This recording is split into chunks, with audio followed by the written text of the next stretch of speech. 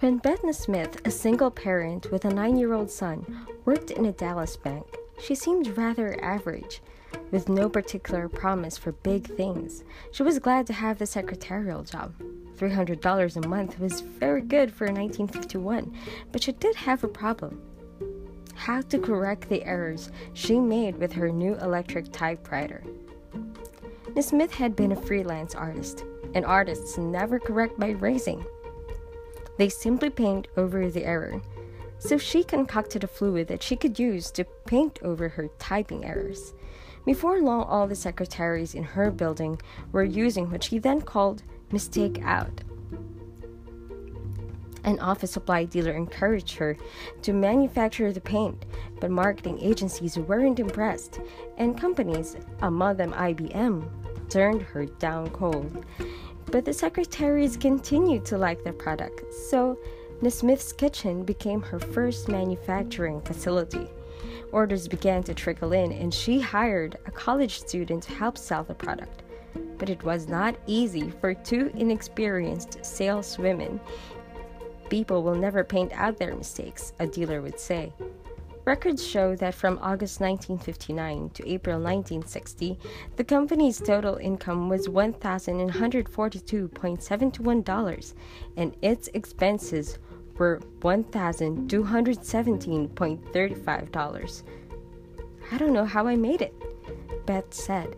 She worked part-time as a secretary, managing to buy groceries, and saved $200 to pay a chemist to develop a faster drying formula. With the improved product, Ms. Smith began taking her little white bottles around the country. She stopped in small towns and big cities. Upon arriving in a city, she wrote, "I get the phone book and write down the names of dealers and then call them. We'd go to each office supply store and leave 12 bottles.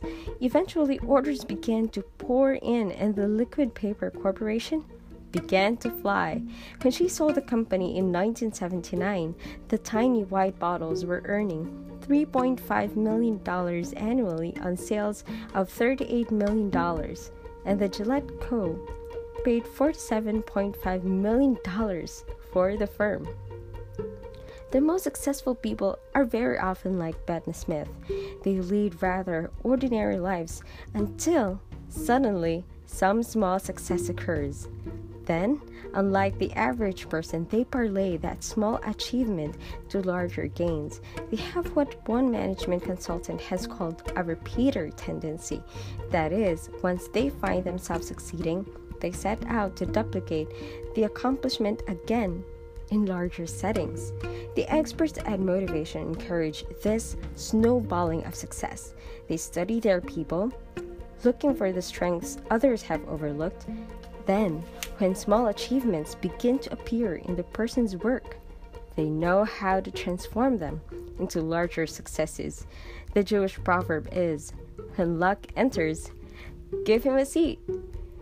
Rule number 7, then, for bringing out the best in people is one that every leader has heard in seminars and books, yet one that is widely neglected. Recognize and applaud achievement.